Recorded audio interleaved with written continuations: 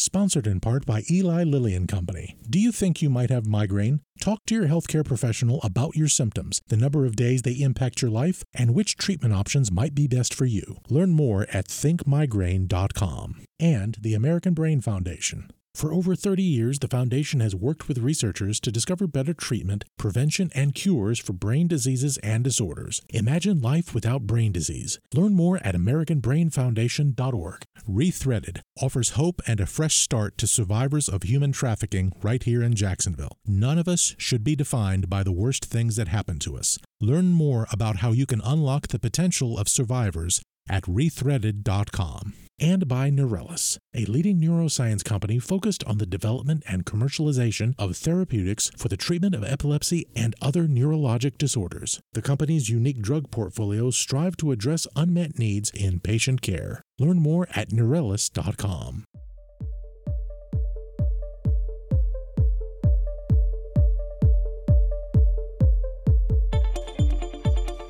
Hi, I'm Dr. Joe Servin, a practicing neurologist and professor of healthcare science.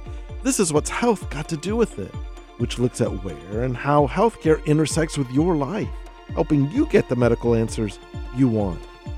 Coming up, what does brain health mean to you? Then, what's happening to our vets and rates of death by suicide? But first, do you recognize this soundtrack from literally one of my favorite movies of all time?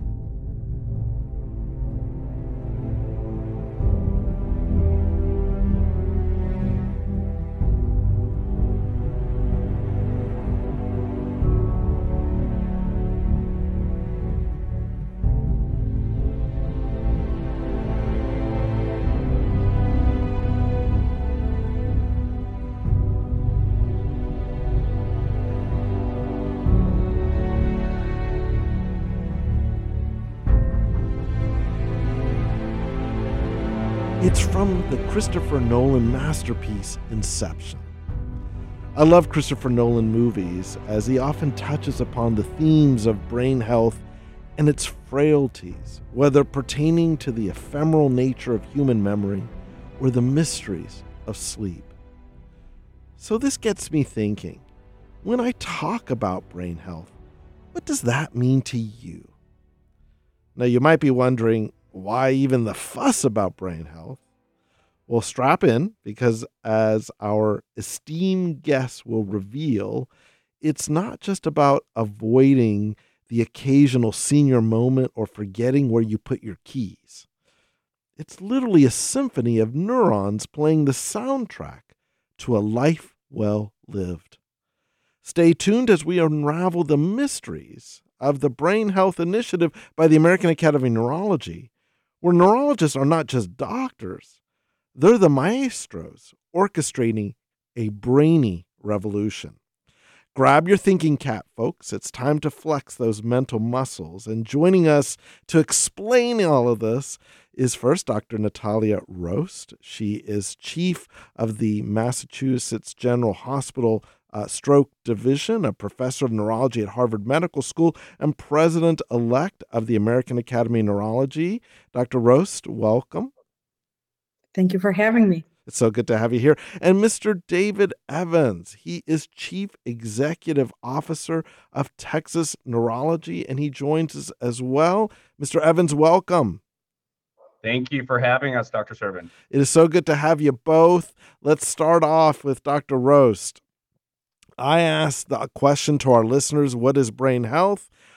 I'll ask you, how do you define brain health for neurologists, the listener, healthcare partners, and the public? What is brain health?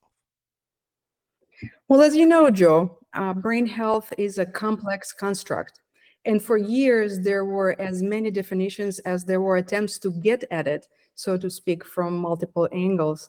And it was really going in circles, like a self-fulfilling prophecy, kind of like that proverbial elephant in the dark room story where everybody had their own definition. And I love how you started the show by asking, what does brain health mean to you? Because there is really a myriad of ways of saying what brain health is. But what the American Academy of Neurology, or the AAN, has done is actually gotten together a bunch of experts in brain health, covering multiple aspects and covering multiple life stages when brain health is so critical for us, from our childhood to our old age. And we've tried to come up with a consensus on how to define the brain health, really to be a comprehensive but also a concise way of delivering this information. And so our official definition was released earlier this year in the Academy's position statement on brain health.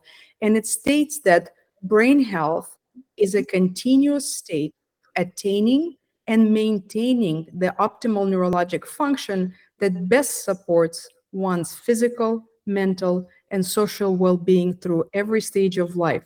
So as you can see, we're covering a lot of ground here in a concise way, and we can spend a lot of time dissecting the details, but we will continue this conversation. I love it. And you're right, this is very kind of huge when you consider how big it is for everyone on the planet, really. Mr. Evans, there's an initiative from the American Academy of Neurology behind brain health.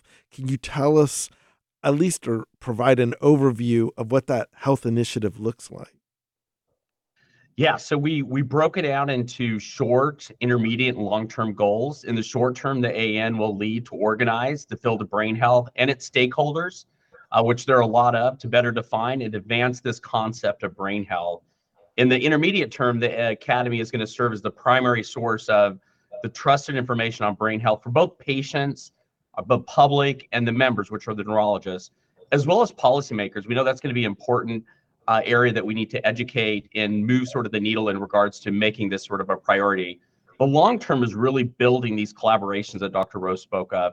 So this will be neurologists working to optimize brain health across the entire life course of individuals and within communities, including this development of primary care for the brain, actively providing brain health care, and promoting brain health education and research as part of a preventive neurologic care strategy. So lots of exciting things. I loved your reference to Inception. Yeah. My interest is exactly for that, the potential that lies ahead of us.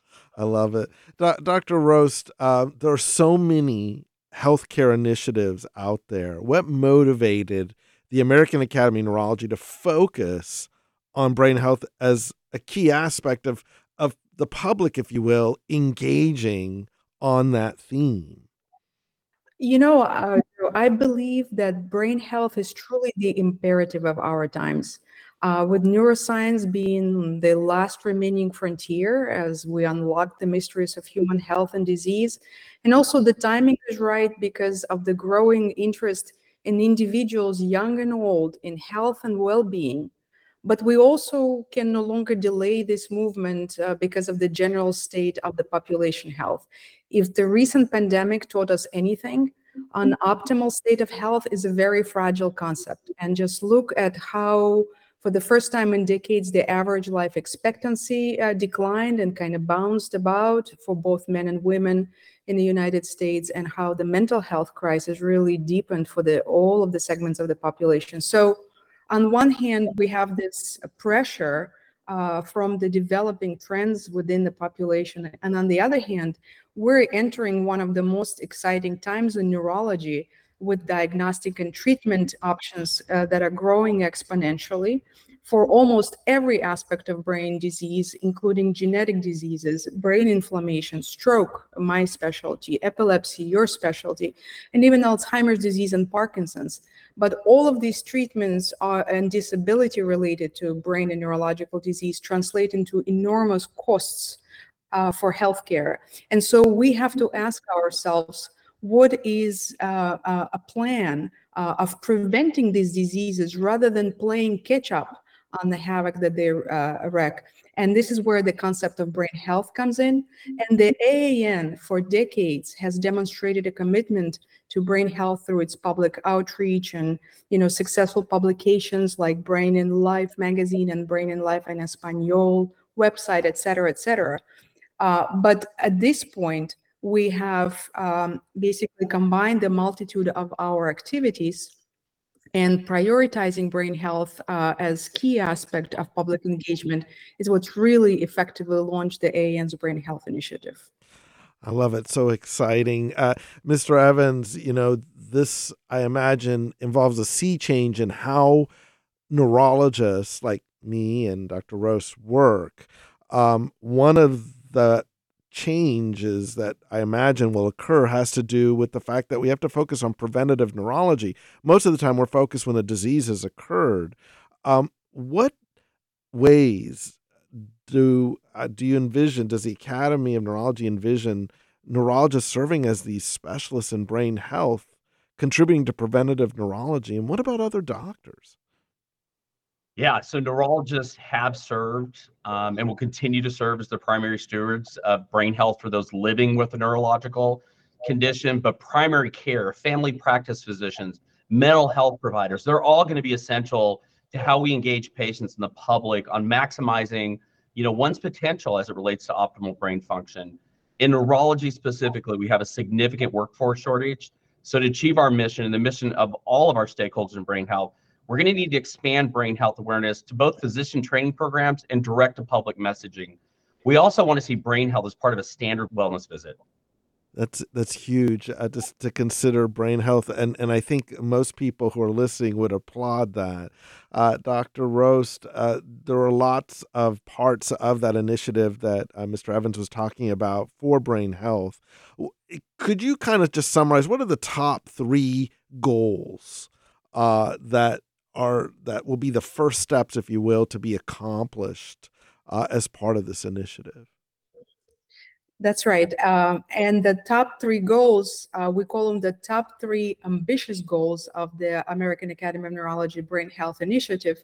And the reason why we call them the ambitious goals is because we truly identify with this concept of a moonshot initiative, in this case, that the AAN is undertaking, kind of like the cancer moonshot. Yeah. And we want to break through that sound barrier and truly set the expectations high.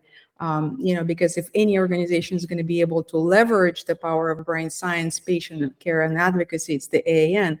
But those goals are key components of the brain health platform, which also includes the positions on brain health and the national brain health vision that we proposed. And the goals are really to accelerate scientific discovery in brain health, which is, big science goal, to optimize brain health through integration of preventive care practices. So that's that preventive care concept that we're talking about. Right. And number 3 is enhancing public and patient engagement to advance public policy in brain health, because without changing the big issues, the big structural issues within the society through public policy and through the grass movement that involves public and the patients with neurologic and other brain conditions, we really are not going to be able to make that change. So we need all 3 elements. I love it. Mr. Evans, there's so much that has to be done in this area in order to make a meaningful impact on public health. Can you elaborate how this initiative is going to get us to move the needle, if you will, when it comes to brain health that our listeners out there, can feel and touch, if you will? Yeah, the first is to say the American Academy of Neurology is always based on science and will continue to follow science and data that's going to help guide us. But we also need to ensure policymakers and the public have the information needed to make these informed decisions to improve their brain health, both them at the individual level, but their public life, their work setting, and in their communities. And it's going to require the significant rethinking of how we consider our environments, both at home, work, how we socialize, but also how our government allocates resources and funds. We know there's a significant economic impact on brain-related disorders in this country, both direct and indirect costs. And addressing this has the potential to not only address this negative impact on our economy, but the incredible upside potential if we can improve the overall well-being of individuals, regardless if they have a brain-related condition or not. And that's our goal. Dr. Rost, there's a lot of parts of this initiative, including a brain health platform and an action plan framework. Can you let us know what do those steps involve, or what are those platform and the framework in as an overall sense for those that are interested? I'd love to. As neurologists, we wanted to be visionary with our take on advancement of brain health, and we wanted to be strategic. So we knew that we had to propose not just another wish list, so to speak, of what we want to happen for the brain health to, magically occur, but actually a position or an initiative that will position us as a field and our collaborators in such a way that we are bound for success. And so that's the origin of the AAN's Brain Health platform, which really encompasses the AAN's positions on brain health, the 3 ambitious goals that we've discussed earlier, and the AAN's National Brain Health Vision 2050, which we presented in our position statement. And that's where action plan comes to play. And so these 3 elements, positions, goals, and the vision, is what makes the AAN's Brain Health platform so robust. The positions reflect our take on the impact and significance of the problem we're aiming to solve, or the future we're trying to advance, such as the AAN's envisioned future of optimal brain health for all. The 3 ambitious goals are really centered on brain health science, patient care, and public policy, and set the stage for key directions in achieving that future. And the goals, they reflect the advancements that are needed to achieve the brain health vision. And so that's the overall framework of the platform, and the action plan is really how we get there, providing, so to speak, the blueprint on how to get to the vision that we envision for 2050.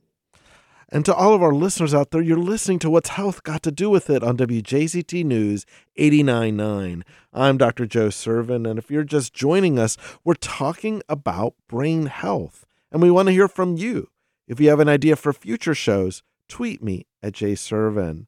Mr. Evans, how will this platform incorporate policy, education, research to achieve its objectives? It just seems like it's so huge. It is. And as Dr. Rost had stated, public policy, education, research are really the 3 pillars that are foundational to our mission. And all 3 will be key to ensure we have a stable foundation for success. But public policy is truly essential for any significant change to be successful. And we are seeing this already internationally. There have been domestic efforts to date, but the AAN is in development for a very bold national public policy that will not only outline what is needed of all the appropriate governmental agencies to that singular mission of improving both the mental crisis we find ourselves in following the pandemic and the increase in burden of brain-related conditions such as Alzheimer's. We also want everyone to optimize their brain health so they can live their best life. Beyond the need for public policy, be advancing research, educating both the public, the healthcare community, and other stakeholders as the science evolves.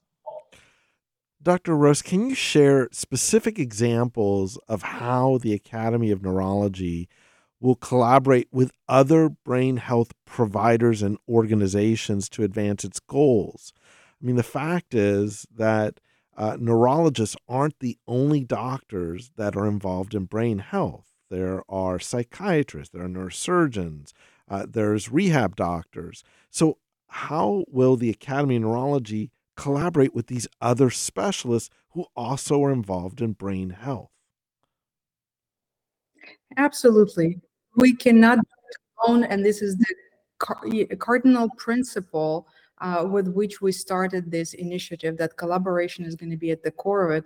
I can think of a number of examples that is already happening, but I'll just mention that our AAN's Brain Health Summit, which had happened in the inaugural year in 2022, in our second summit that just happened in September of this year in Washington, D.C., are prime examples of collaboration where more than 100 organizations got in together in the room and started the conversation. But I actually want David to comment on them because I know that he is particularly interested and also invested in collaboration as a model for brain health initiative.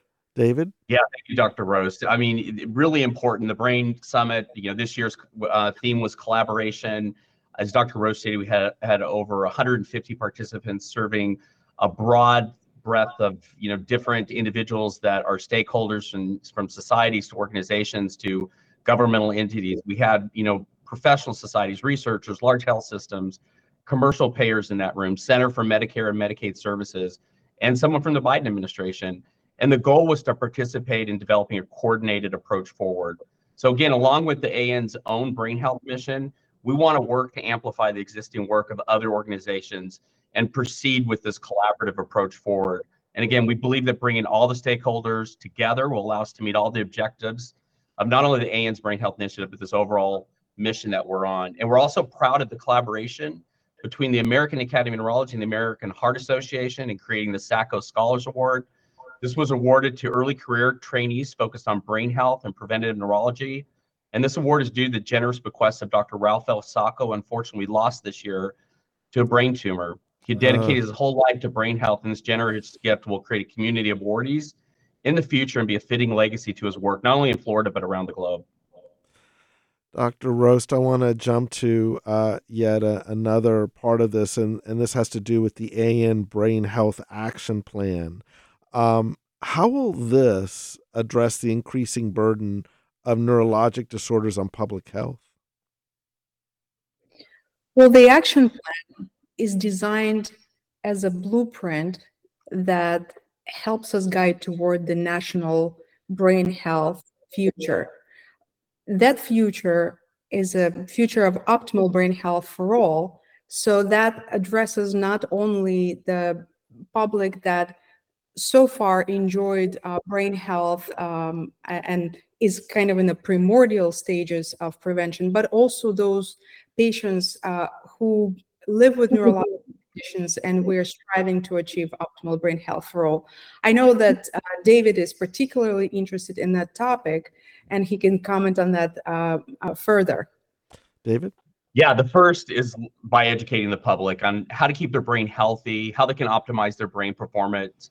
With that, I highly recommend that your listeners subscribe not only to your great podcast, but the AN's Brain and Life magazine. And they can do this by going to brainandlife.org.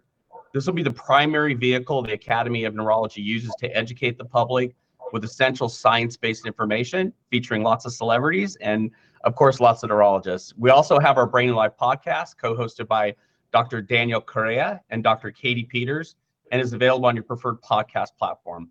In addition to that, we need to advance funding of brain health, address inequities in this country that exist in our communities. There remains a lot of work to be done, but we're prepared for that path forward. Dr. Rost and I are excited for what the future holds for all of us. Dr. Rost, let me kind of get to where our listeners may be asking. One of the things that they will want to know, what are the key messages, if you will, that the Academy of Neurology takes on brain health? I think you've mentioned several of them, but what are those things that you want to make sure that those key positions are out there that our listeners kind of take home with them as they listen to our interview today?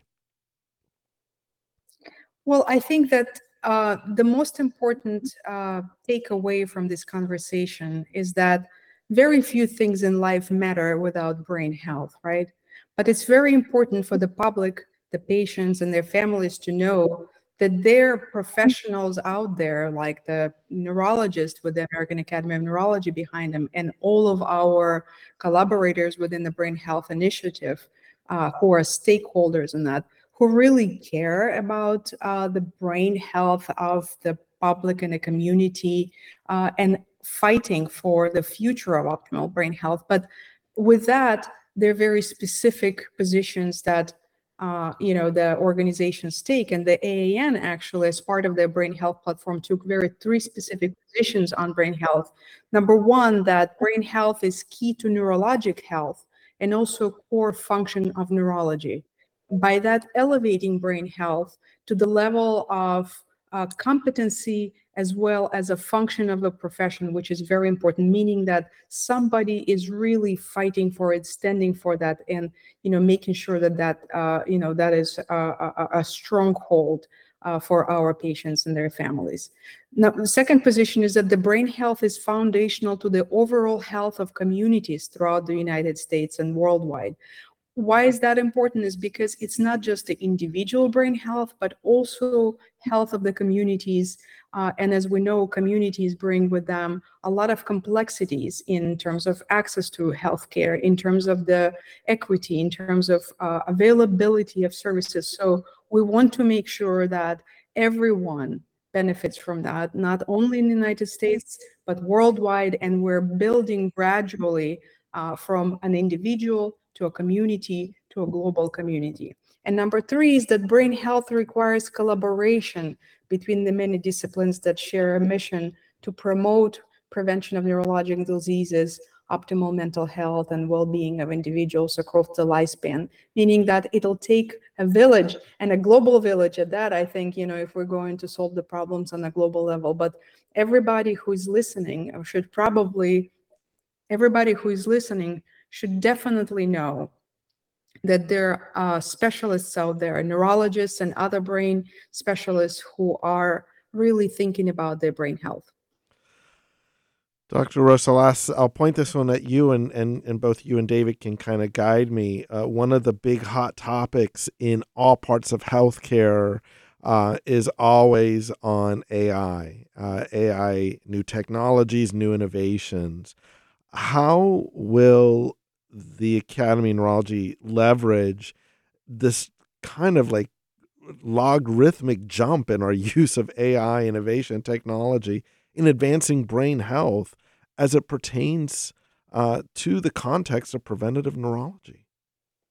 So I'll start, Dr. Servin. I mean, look, it's an exciting time for technology, and honestly, for us as consumers, but especially when it comes to like healthcare, the expanding number of health-related devices and apps. I mean, it is an exciting time, but technology is advancing at warp speed. So what's important for us is to closely monitor how best to advance the use of technology and AI in our efforts. And without a doubt, it's going to play an important role in providing both real-time tracking and hopefully interventions that we may do or perform better or better health outcomes. And so there's a lot out there, and we're currently doing an assessment of what exists, how they align with our overall health initiatives. And so more to come in that area, and we'll have more specifically to that topic in our Brain and Life in an upcoming episode. That's great. Dr. Rost, as you consider this initiative, brain health, and this dramatic vision, which is fantastic, how do you see it resonating with the broader society's goals? It's almost a philosophical question. It sounds like that, but the truth is very simple. Everybody needs an optimally functioning brain, right? Because Right. brain is what makes us aware and concerned about all other aspects of life and of our health, not to mention being the center of our joy and fulfillment in life, right? So when we were building our national brain health vision, we wanted to cover all the necessary aspects relevant to what aspire to. And that includes the accumulation of brain health science. That includes growing the cross-disciplinary field of preventive neurology. This includes developing evidence-based guidelines on brain health for all ages. As David mentioned, we're very science-driven. We want to make sure that we provide meaningful, impactful, and validated recommendations on that. But this also in this brain health vision includes the codifying a well-brain visit into a routine clinical practice and a standard of care. It includes educating professionals and the public with trustworthy information about brain health. And all of these efforts leading and also being led by the National Brain Health Plan, something similar to the National Alzheimer's Project Plan, or NAPA, to guide research, care, and public engagement priorities. This is our vision for 2050. Can we get to it by 2050? I sincerely hope so. And we are already making solid strides with our collaboration initiatives, with our summits, with our position statement, et cetera, et cetera. So the future is bright, I believe. I love it. Mr. Evans, I have one more question as we get to the close of our interview here. I'm sure people are listening out there and they want to participate in and obviously benefit from this brain health initiative. How can an individual or group whether it's with or without a neurological condition or problem, actively become part of this movement.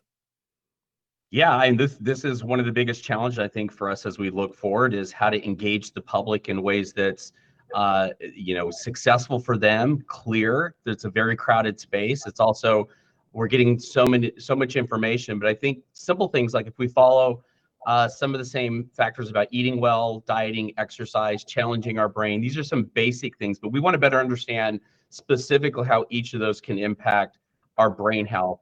Talk to your neurologist if you have one. If you don't, again, Brain and Life will be sort of our central way that we communicate. We're going to have a lot more to come in this next year. So I think your audience will be very happy to see very direct and specific ways they can improve their brain health.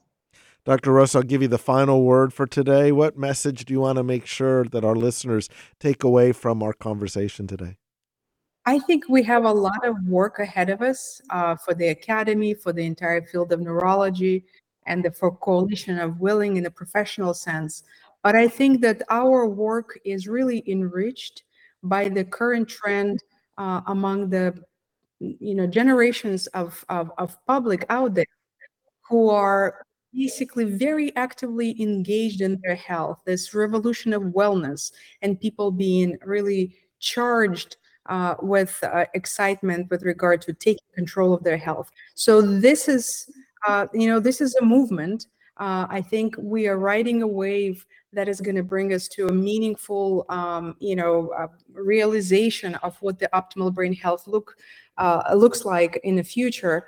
But I really want to say to the patients and the public who are listening, talk to your providers, and to the providers, talk to your patients. Every ounce of prevention counts, and every ounce of prevention in health will contribute to brain health. So stay tuned, stay engaged. More information is coming from the trustworthy sources, and the future of brain health is bright. I love it. Thank you so much. I want to thank you, Dr. Natalia Rost, and you, Mr. David Evans, for a terrific interview. What an exciting way to start 2024. I just want to thank you both for giving me your time and just sharing this exciting information with myself and our audience today. Thank you, Dr. Serban. Happy New Year, everybody. Absolutely. Happy New Year. We've been talking to Dr. Natalia Rost. She's chief of the Division of Stroke at Massachusetts General Hospital, professor of neurology at Harvard Medical School, and the president-elect of the American Academy of Neurology, and Mr. David Evans. He is chief executive officer of Texas Neurology. Both of them have been talking to us about the exciting new brain health initiative by the American Academy of Neurology. Up next, a look at suicide rates in veterans here in Northeast Florida. And we'll be right back.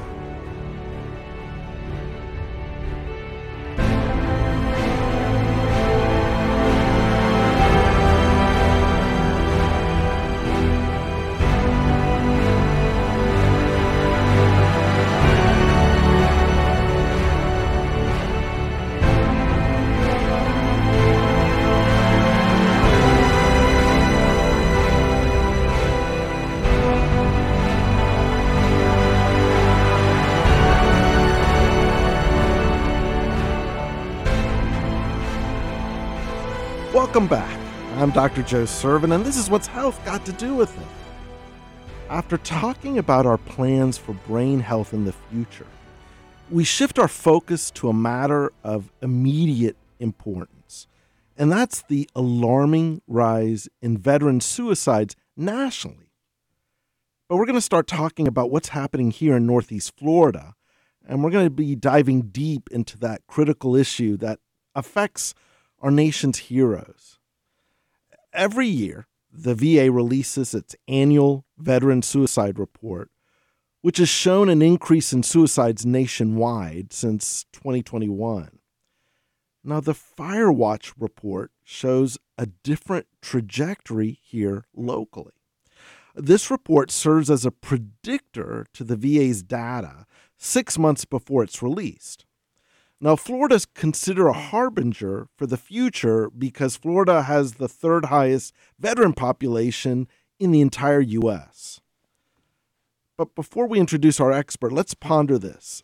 How can we, as a community, bridge the gaps and provide better support to those who've sacrificed so much for our freedom? Joining us today is Nick Howland. He is Executive Director of Firewatch and a Navy veteran. The Firewatch is a nonprofit dedicated to Florida's fight to end veteran suicide. And we're building a life-saving network of community members and organizations trained to identify the warning signs of veterans in crisis and direct those veterans to the help they need. To date, no city, county, or state has systematically reduced its veteran suicide rate that we know of. But modeled after CPR training, our effort is the first of its kind in the country, according to the website from Firewatch. Now, a warning to our listeners. We're going to be discussing suicide, and if you or a loved one are thinking about suicide, please call the National Suicide Hotline 988.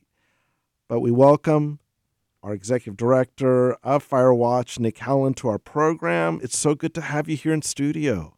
Dr. Joe, thank you for having me. Thanks for that wonderful introduction and covering all that data. And most importantly, thanks for bringing attention to this epidemic of veteran suicide. It's a national, it's a regional, it's a local epidemic. It's so true. Post-pandemic, we have been all so engulfed in mental health issues, and it's so rampant, and it just breaks my heart about the veterans. But before we dive deep into that, there are probably a lot of individuals or listeners out there who may not be aware or know about Firewatch. So tell us about Firewatch. Yes, sir. The Firewatch is Florida's fight to end veteran suicide, and we're doing it differently. We're trying to end veteran suicide by preventing veteran suicide. If you look back to 2001, where the VA regularly starts its reporting of veteran suicide data, you'll see that we've lost over 6,000 military veterans to suicide each year, and the number goes up. And what's really interesting and unfortunate is that if you look at this like you would look at any other national health issue, we're losing veterans at a rate of twice that of civilians to suicide. The solutions that have been offered to date have all been around ending it and resolving symptoms. There has not been a solution around prevention. So that's when I say the Firewatch is about ending veteran suicide by preventing veteran suicide. We're trying to get veterans to the resources they need, whether they're in crisis or even whether they're upstream, to help that they need that could identify some of the risk factors that are most prevalent. We're trying to end veteran suicide by preventing it in the first place. I am so happy to be featuring this because it's such a huge topic. But before we get into the mechanics of how you're going about doing that, tell us about how did you get involved? I said that you're a Navy veteran. How did this come to be with your involvement in this? That's right. I'm a Navy veteran, but I got out a long time ago. I was active duty from 1995 to 1999, a surface warfare officer, and also spent some time in the special warfare community. Wow. I got out just before 9/11. I was in business school during 9/11, and then I've had a career since then in manufacturing of defense and marine products, mostly protective products. And I've watched all my friends, both on ships and in the SEAL community, go through 20 plus years since 9/11 during the whole global war on terror, through high op tempo, through long deployments, through multiple times in the Middle East, Iraq or Afghanistan.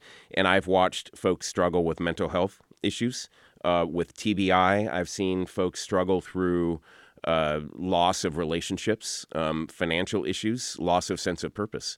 And when I got wind through friends in the veteran advocacy community in Northeast Florida that this initiative to end veteran suicide by prevention, modeled after CPR, was in the works, I asked how I could help, and I got brought on as executive director. That's amazing.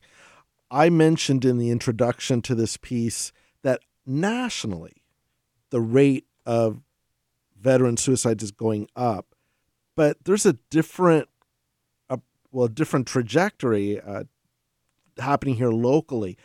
What is the latest data from here that you can speak about? Yeah, great question, Joe. So when the Firewatch was conceived, it was during the year 2019, which was the highest number on record in Northeast Florida for veteran suicides. So folks from Baker, Clay, Nassau, St. Johns, and Duval County got together and created the entity that is now manifested itself as the Firewatch. And that year we had 78 veteran suicides, the year 2019. Wow. Yep. It was also a rate, I mentioned before, rate of veteran suicide. We had a rate of losing 42 veterans for every 100,000. The rate of civilian suicides that year in Northeast Florida was roughly 17 or 18 per 100,000. So we had a rate in Northeast Florida over 2 times that of civilian, whereas across the nation we were seeing roughly 1.5 to 2 times. We had a problem in Northeast Florida. Well, one of the things that we did, the first things we did when we created the Firewatch was see how we can get better data. You alluded to the VA veteran suicide report. That data is reported annually, roughly in the September-October timeframe. Okay. It's generally about 2 years in arrears. So what we just saw in November 2023 was reporting data that ended in 2021. We brought on a team locally here in Northeast Florida called NLP Logics, a data analytics team, and asked them if they could help us solve the problem about getting local and regional data. They solved that problem. They went to the Florida Department of Health and they accessed a lot of their metadata, basically medical examiner death certificates, to determine who has passed as a veteran and who has died for a cause that is suicide. And turns out that's the same metadata that the state of Florida provides to the VA, and other 49 states provide similar data to the VA. So we're able to get it. We're able to collect it and analyze it much quicker than the VA. So our data, we can sort not only for the state of Florida, but by county and even within county by census tract. We can look at what's happening in veteran suicides. We can also sort it by age, gender, race, and means. Which is remarkable. The data is much more impactful and actionable than the VA data that we see, and we can produce it 6 months ahead of the VA report. That is amazing. So you have this data, you got it, you're able to kind of really kind of drill down. So what you keep mentioning this is modeled after CPR. Yep. So how, because I imagine this would be kind of very important to the rest of the country hearing a success like this. Absolutely. How did you guys do it? So really the main reason that we wanted actionable, impactful data that we can look by county or by census tract or by age, race, gender, or means is because our main program that the Firewatch launched, again, you mentioned it, inspired by CPR, is called the Watchstander program. And basically what we're doing is we are trying to train as many community members as we can to be able to recognize the warning signs of a veteran, whether in crisis or upstream, and get them to the help they need. It's a very simple program, just like CPR over time has been simplified. CPR, when I took it to be a lifeguard back in 1988 or 89, involved a dummy and a 2-day class and a YMCA. Now you can actually get certified online. It's a very short course, and you basically just learn to pump to staying alive. So the reason the CPR has simplified that training is because they want to expand it to as many members of the community as they can.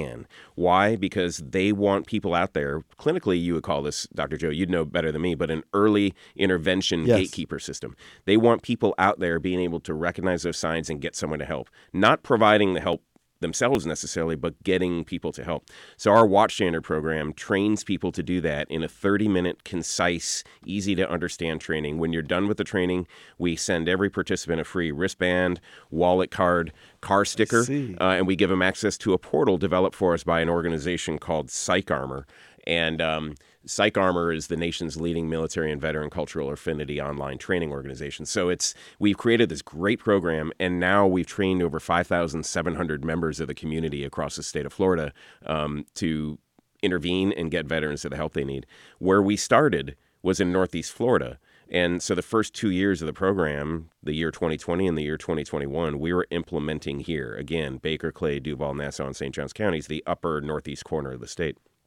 And in the year 2021, the latest data we have, veteran suicides in the 5-county area were 42. So I mentioned 78 in 2019, 42 in 2001. So over a 2-year program, that the 2-year period where the Watchstander program has been in place, we've reduced veteran suicides by 46%.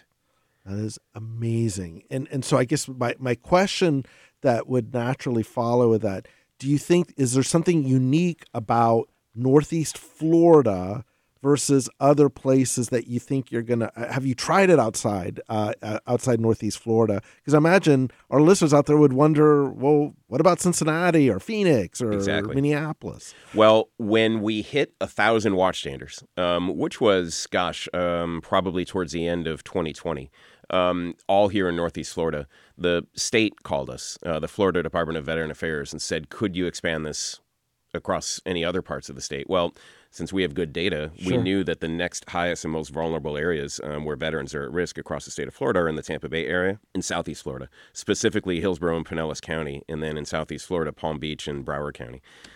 So with state funding, we hired folks there, and we started expanding our network there. So out of our 5,700 folks trained in the state of Florida, roughly about 3,800 or 3,900 are here in Northeast Florida. The others now are, we're starting to build networks in those other places. And the training is universal. Really, it doesn't matter if you're in the state of Florida or in Cincinnati. What we tell people, again, trying to develop a very simple program, is if they're in crisis, call 988. Right away. And for veterans, you can press 1 and you'll get to someone who's a mental health specialist who can help you through your issue, or the veteran through the issue. If they're just need help, if they're upstream, call 211. Across all of the state of Florida, every resident anywhere, no matter where they are in the state of Florida, can call 211 and get access to resources. And we also tell people on the Watchstander program to take the training that we have a guide to resources across the state of Florida that we've developed in partnership with the Florida Department of Veteran Affairs.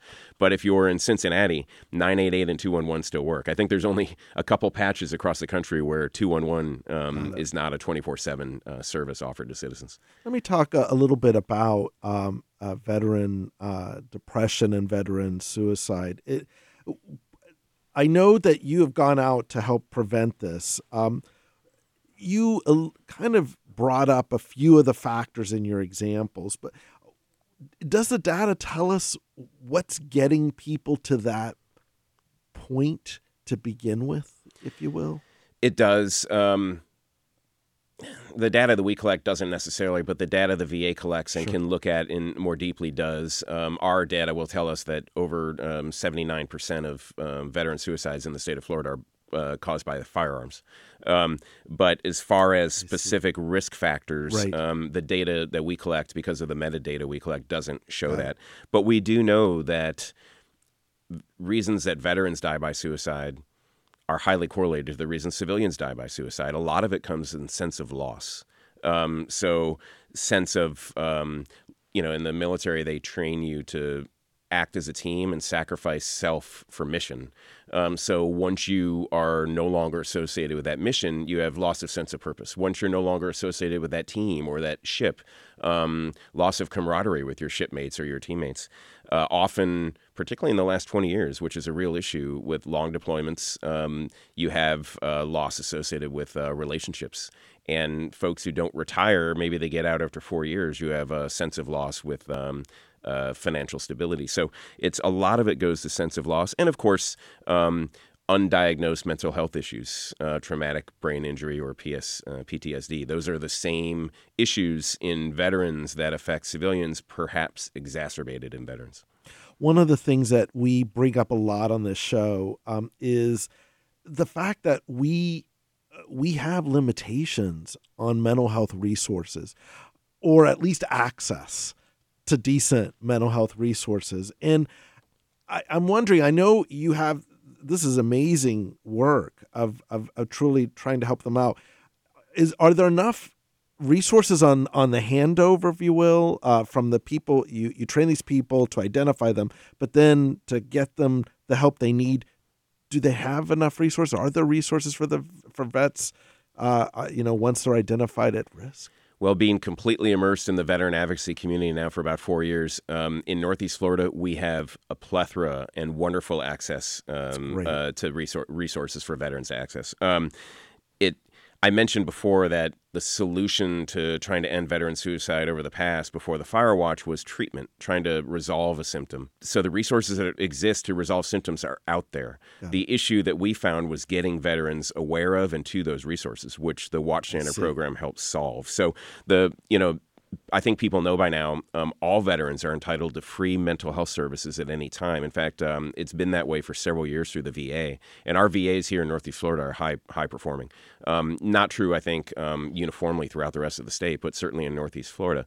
And a recent rule passed by the VA allows reimbursement for any veteran if they are suicidal to walk into any urgent care or ER anywhere, whether it's a VA facility or not. And the VA will reimburse that facility for treatment. So there is access for anyone, for any veteran, for mental health treatment. And that's just mentioning the VA. There's a wonderful new organization here that's really accomplishing great things nationwide. But we actually have a clinic here called the Cohen Veteran Clinic at Centerstone. It's over off AC Skinner in Northeast Florida. And that is a free or low-cost mental health clinic for veterans and their families, and it's completely confidential. So you've always had the stigma in the military and among veterans that if I report that I am having mental health issues, it's going to get to my commanding officer, or it's going to get to my boss, or it might hurt members of my family. So this is a completely confidential, low-cost, no-cost service for veterans, and they will staff up to meet needs. So it's been an amazing resource. And then we have other just wonderful resources across the region and the state. Wounded Warrior Project, Canines for Warriors, Operation New Uniform, several for almost any need that needs to be addressed for a veteran. One of the things that you just brought up is stigma. Stigma is always such a huge issue. Do you see that improving?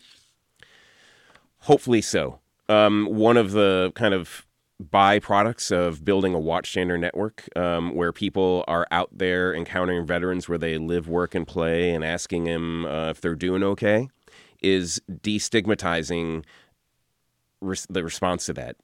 Maybe I'm having some difficulties. Destigmatizing getting to mental health services. Maybe your friend will say, okay, if you're having difficulties, let me help you get to services.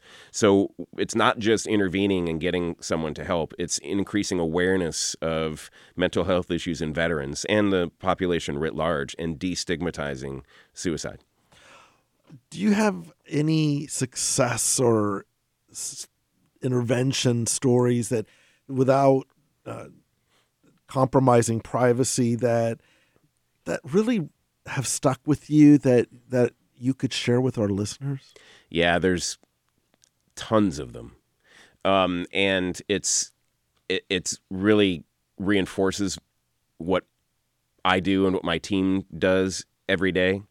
We have Watchstanders report to us that they encounter a homeless person and they've directed that homeless person to temporary housing.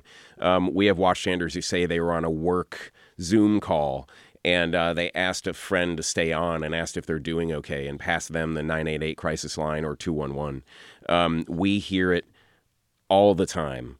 In fact, when we launched the Watchstander program, we know we can track how many Watchstanders there are and where they are by census tract and county. We know where the suicides are, where they're happening by census tract and county. But the CDC approached us about this time, actually in the end of 2022, and said, we love your program. We love what you're doing. Can we help you put together a process evaluation to determine if your Watchstanders are doing what they're supposed to be doing? So we love your veteran suicide reduction, but we want to make sure it's due to your Watchstanders and not some other factor. Sure. So with the CDC Foundation, we put together a Watchstander survey process that we do quarterly, and we have found that roughly 37% of Watchstanders have referred a veteran to resources within the last 3 months. Wow. So if you look at that and extrapolate it over a year, our network of close to 6,000 Watchstanders are probably going to be referring 37% of that's probably about 1,500 are going to be referring over 4 upwards of 6,000 veterans to resources during the course of the next 12 months. We know our Watchstander program is working, and we know we are one factor in ending veteran suicide, but all those wonderful resources that I mentioned before who are our partners are also a huge factor in ending veteran suicide in Northeast Florida. When you bring this up and you just mentioned the CDC, do you see any policy changes that could really help to put this on steroids, if you will?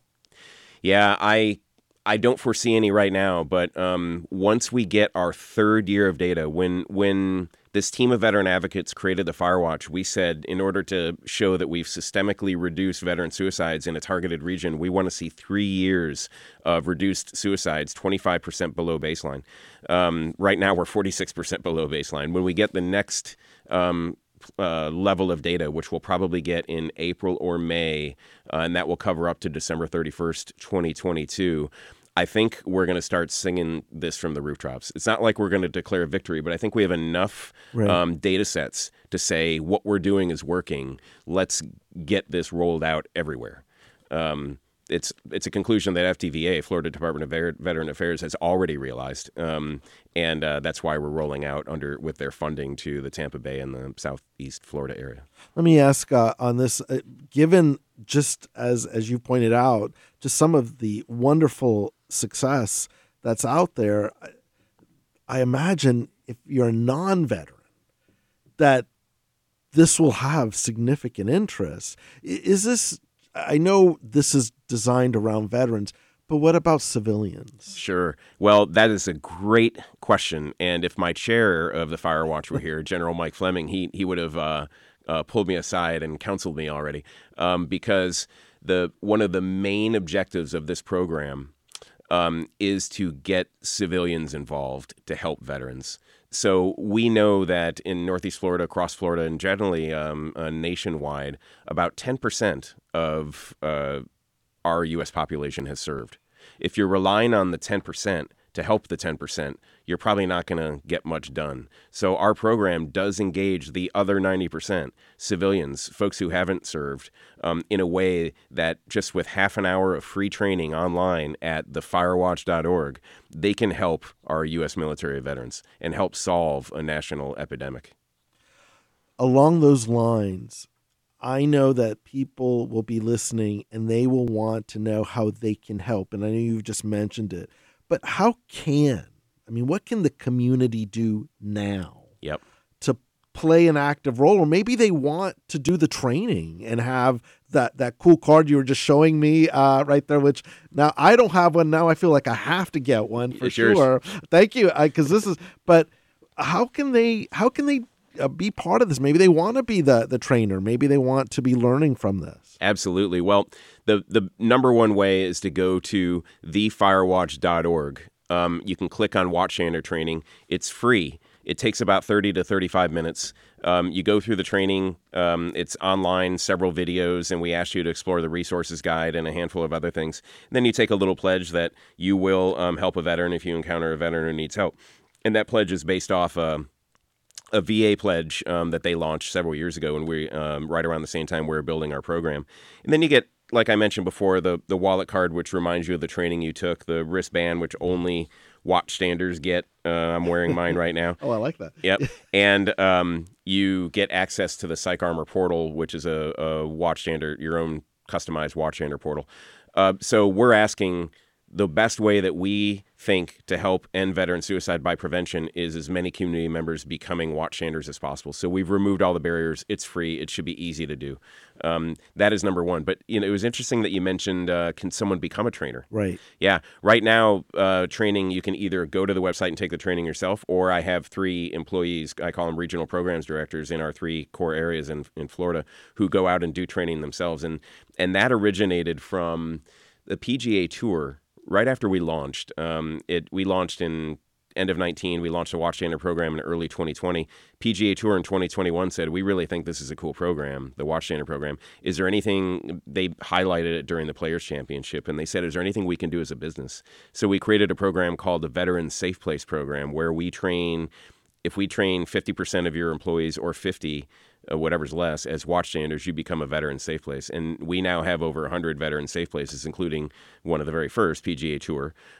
We have the Jacksonville Jaguars and several other prominent organizations across the state of Florida now who are veteran safe places. Why that's so important, really twofold, is it helps organizations who want to get involved. Okay. And the second, I mentioned that we have data where we can pinpoint where our highest risks are, where the veteran suicides are happening.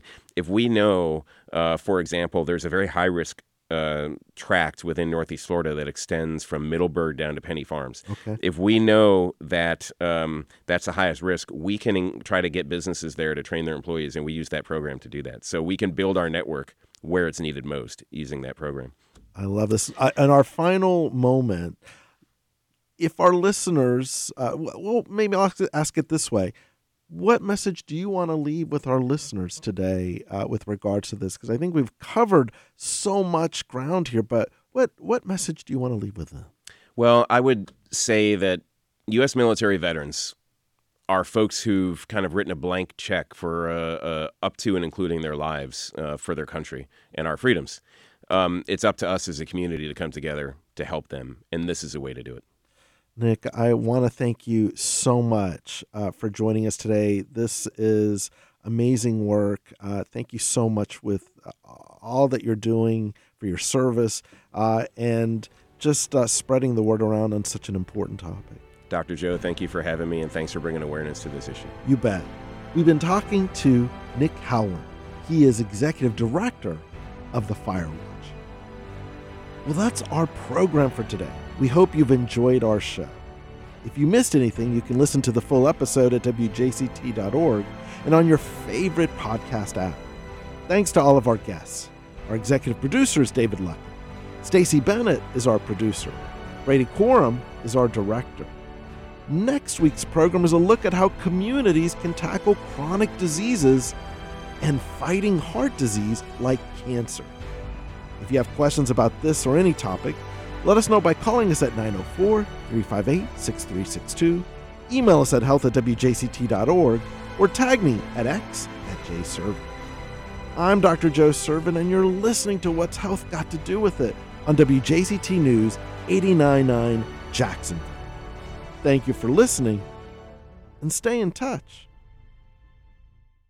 Sponsored in part by Eli Lilly and Company. Is migraine impacting your life or daily activities 4 or more days per month? If so, ask your healthcare professional if you are a candidate for migraine prevention treatments and which ones might be best for you. Learn more at thinkmigraine.com. The American Brain Foundation. For over 30 years, the foundation has worked with researchers to discover better treatment, prevention, and cures for brain diseases and disorders. Imagine life without brain disease. Learn more at AmericanBrainFoundation.org. And Rethreaded restores choice and breaks the cycle of generational trauma for survivors of human trafficking in Jacksonville, Florida through business. You can help. Learn more about Rethreaded survivor-created goods at the storefront or rethreaded.com/shop.